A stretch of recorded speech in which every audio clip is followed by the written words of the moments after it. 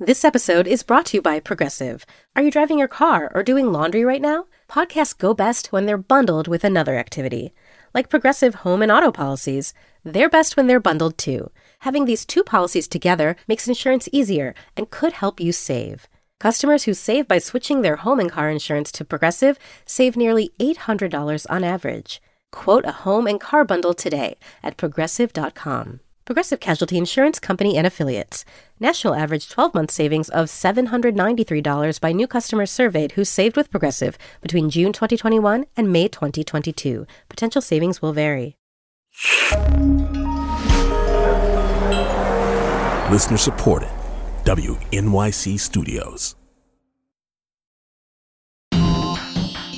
This is the New Yorker Radio Hour, a co-production of WNYC Studios and The New Yorker.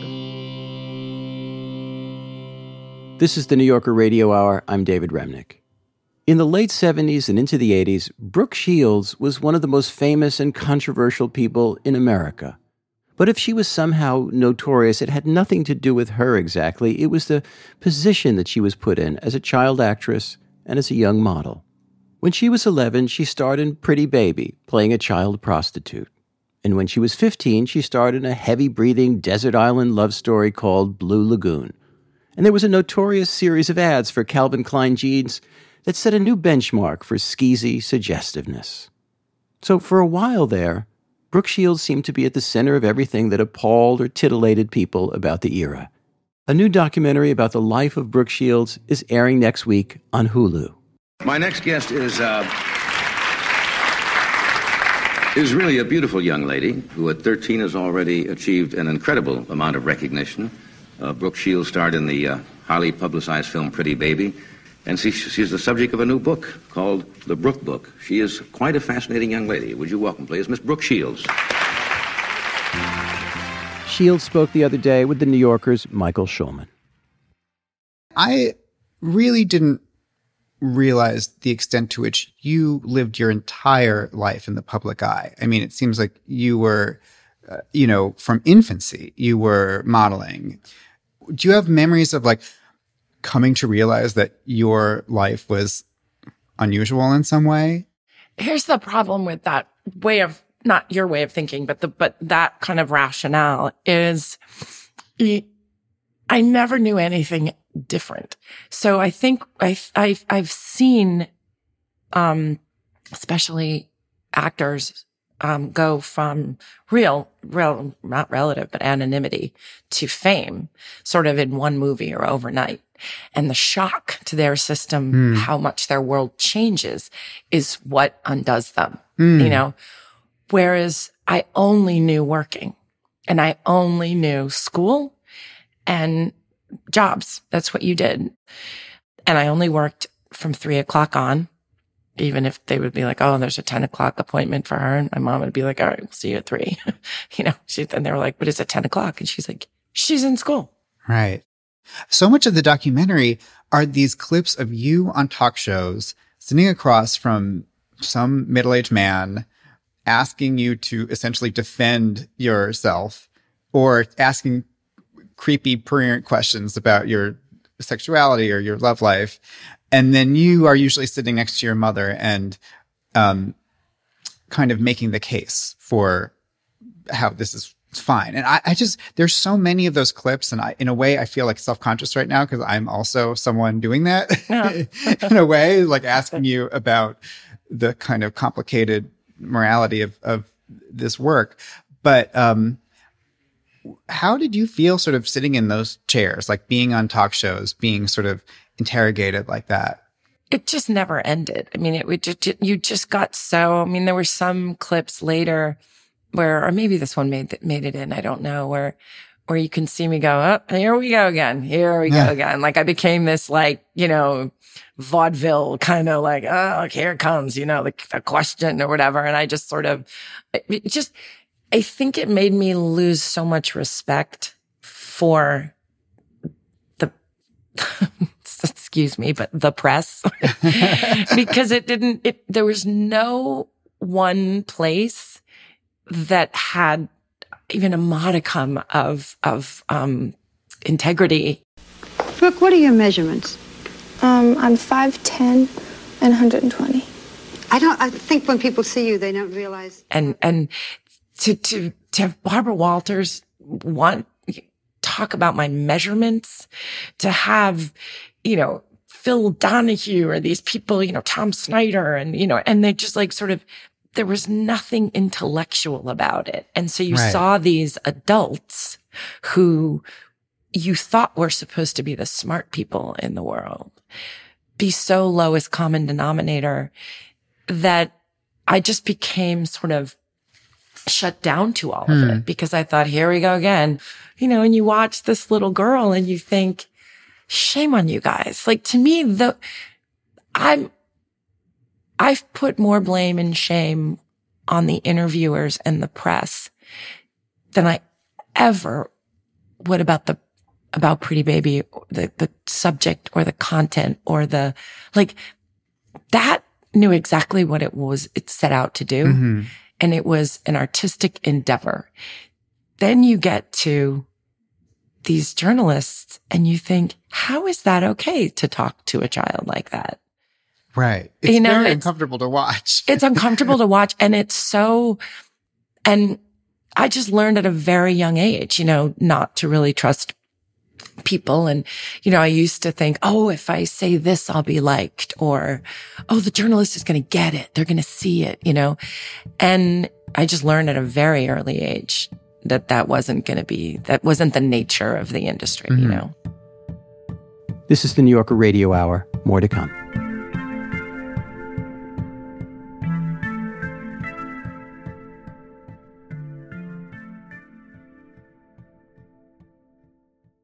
WNYC Studios is supported by Lincoln Financial. The questions around retirement have gotten tiring. Instead of, have you saved up enough? Shouldn't they be asking, what is it that you love to do? And how can we help you keep doing it? The truth is, you're not slowing down. So your retirement plan should be more of an action plan, a hiking plan, a music plan, a sailing plan. The point is, whatever you're passionate about, we can help make sure you never stop. At Lincoln Financial, we have the products to help protect and grow your financial future, so you can keep doing more of what you love. Make your pastimes last a lifetime at lincolnfinancial.com/action plan. Lincoln Financial Group, marketing name for Lincoln National Corporation and its insurance companies, and broker/dealer affiliate Lincoln Financial Distributors, Inc., copyright 2024, Lincoln National Corporation. And if you are watching this video, either I'm dead or I'm in a very, very, very bad situation. She said, oh my God, I can hear gunshots. I can hear men outside. Where are they? What have they done to them? Are they dead? Are they not dead? There is one suspect, her father, the Sheikh. It's Madeline Barron from In the Dark. We've teamed up with our new colleague Heidi Blake at The New Yorker to try to answer a question about one of the richest men in the world, the ruler of Dubai. Why do the women in Sheikh Mohammed's family keep trying to run away? There's 5 policemen outside and 2 policewomen inside the house. So basically I'm a hostage. And he reminded me that Sheikh Mohammed can get me anywhere. Because you're a rich and powerful person, you can effectively break any law you want in our country and get away with it. The Runaway Princesses is available now. Follow In the Dark wherever you get your podcasts.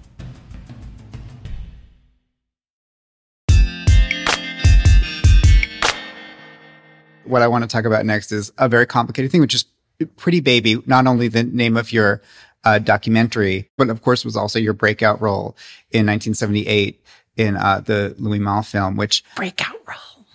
Is that so funny? Is that not the way to say no, it? It's the way. It's just so it's so funny looking, like re-examining all of this and sort of thinking like, yeah, that's what they call a breakout. This is Brooke Shields, breathtaking in her screen debut, constantly changing, always surprising, like the image of... Do you think I'm pretty? Yes, I certainly do. You love my mother more than me. I know about those things better than you. You always know those things about men when you're a woman. I watched it recently for the first time, and honestly, I loved it, but I also do not know what to think about it. Oh, See, I think at it's all. the most beautiful movie I've ever made. I think it's the only real quality film I've ever really been in. Like, I value that movie so in such a different way, and wrote my thesis on it. And this sort of I'm fascinated with that journey of innocence to experience, right? And who owns it, and how they, do they become a victim to it or do they not? And I don't know, it's just very interesting to me, that movie. You couldn't make it today. Obviously, that's what the big theme is now. It's like, oh, you couldn't make that movie today. I mean, you couldn't. But it is a beautifully done film, and it's about a young woman who lives in a horror house in turn of the century New Orleans, and this young girl's transition from, in a way, as you were saying, thinking, not knowing that this isn't anything but normal, right? And then kind of following her mother's footsteps and, becoming a sex worker herself. How was the character and the plot described to you, and who described it? I went in and just talked with Polly Platt and with Louis Malle, and he just asked me questions like, are you aware of what prostitution is? And I was like, yeah, I often see on 42nd Street, the girls standing on the corner, and, I always worry that they're cold, and, and so I just told him those stories about that. And growing up in Manhattan, I was a city kid. And I was a city kid with a single mom. So, I saw New York in the 70s in a very sort of raw way. That was how I grew up.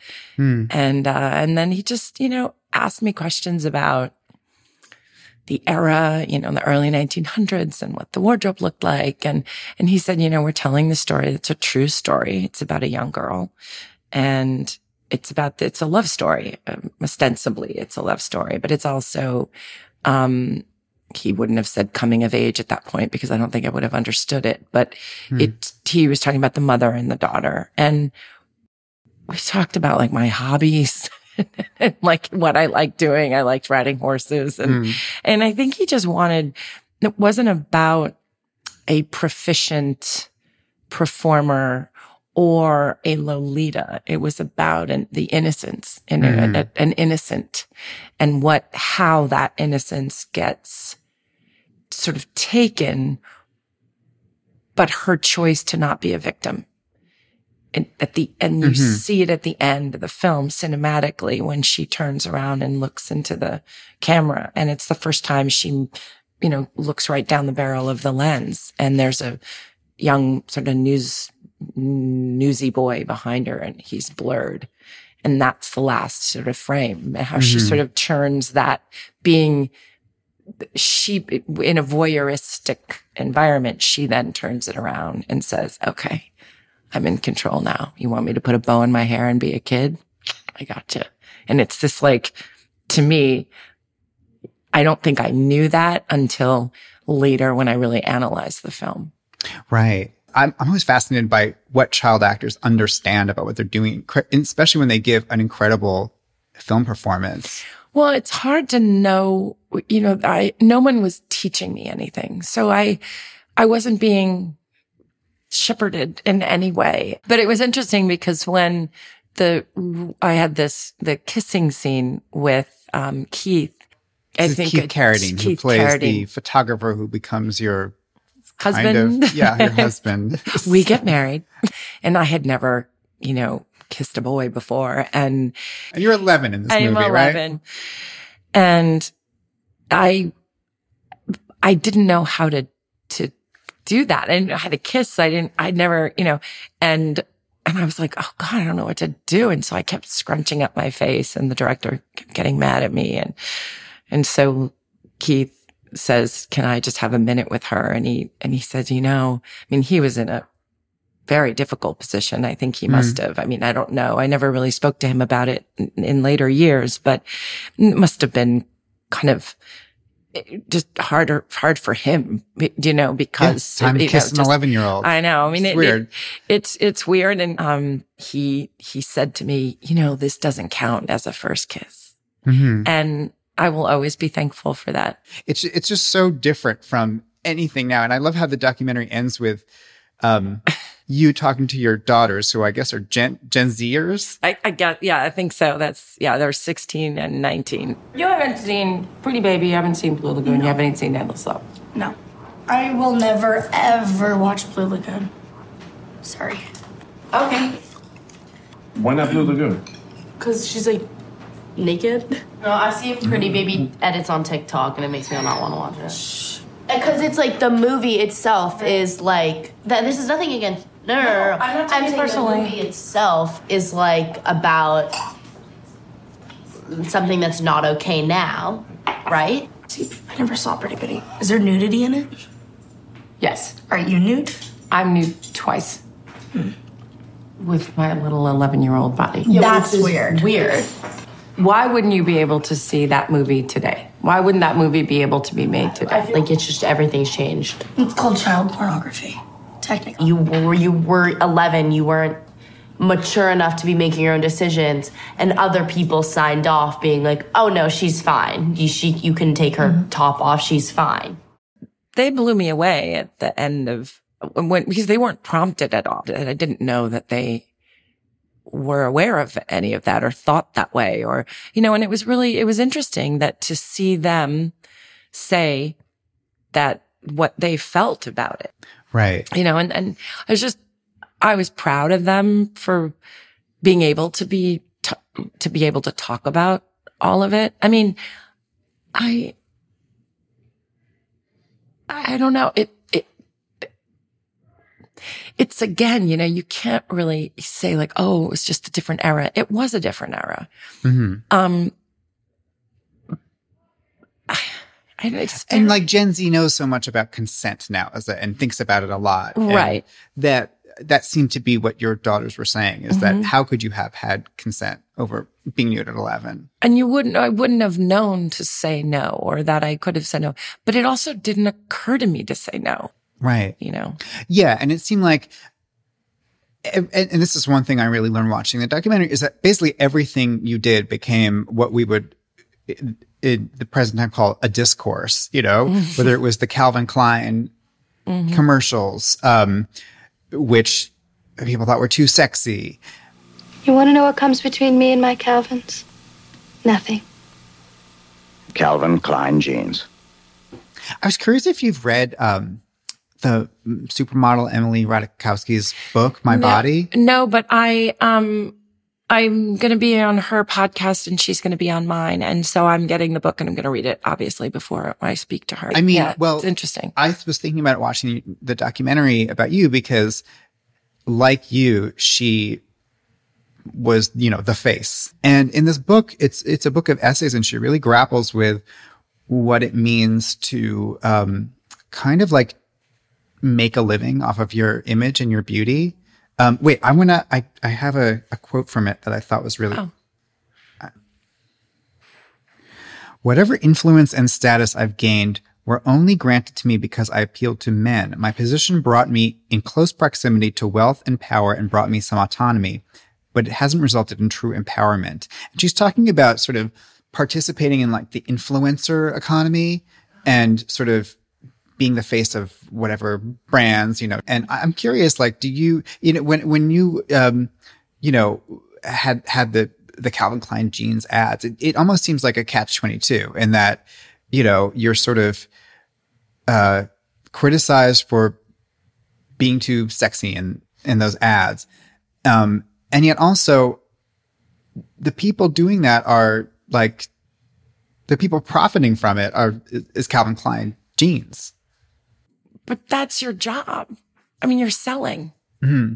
Do you know what I mean? So it's like, I can't be a hypocrite. And on the one hand, say, I'm going to sell your stuff and I'm going to sell it however I can, and if this is what it is, then that's what I'm going to do.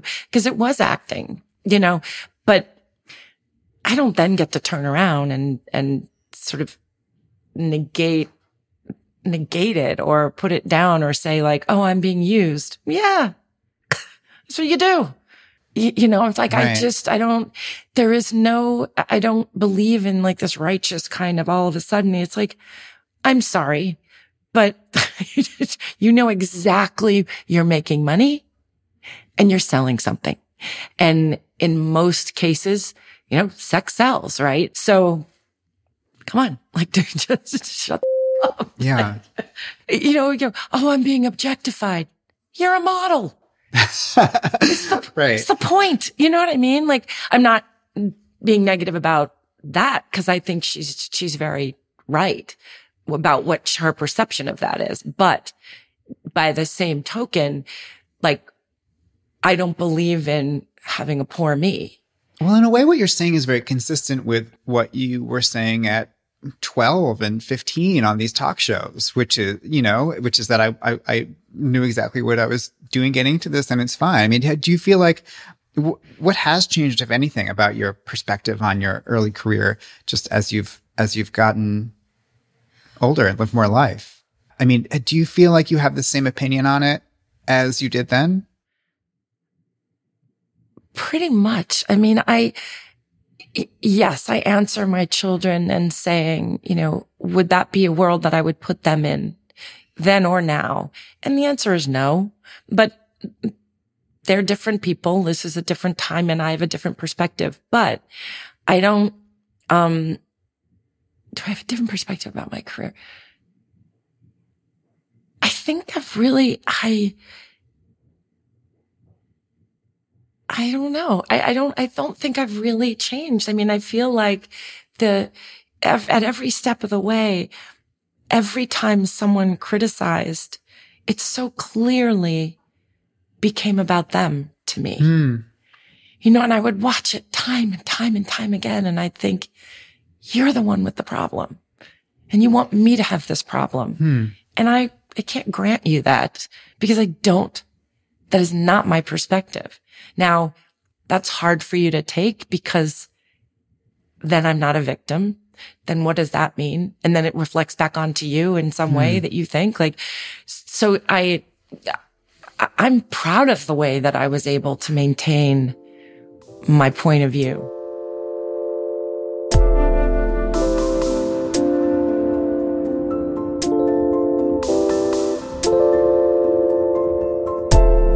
The documentary Pretty Baby, Brooke Shields, is on Hulu starting April 3rd.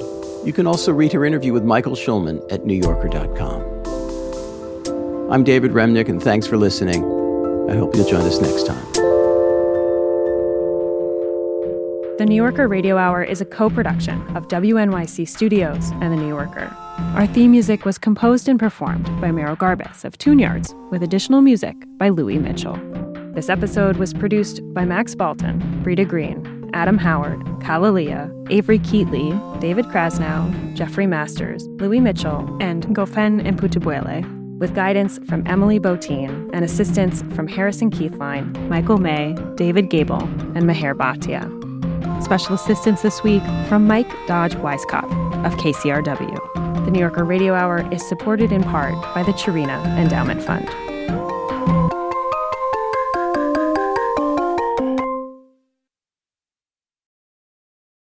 On Notes from America, we have conversations with people across the country about how we can truly become the nation that we claim to be. Each week, we talk about race, our politics, education, relationships, usually all of them, because everything's connected. And you, our listeners, are at the center of those conversations. I'm Kai Wright. Join me on Notes from America, wherever you get your podcasts.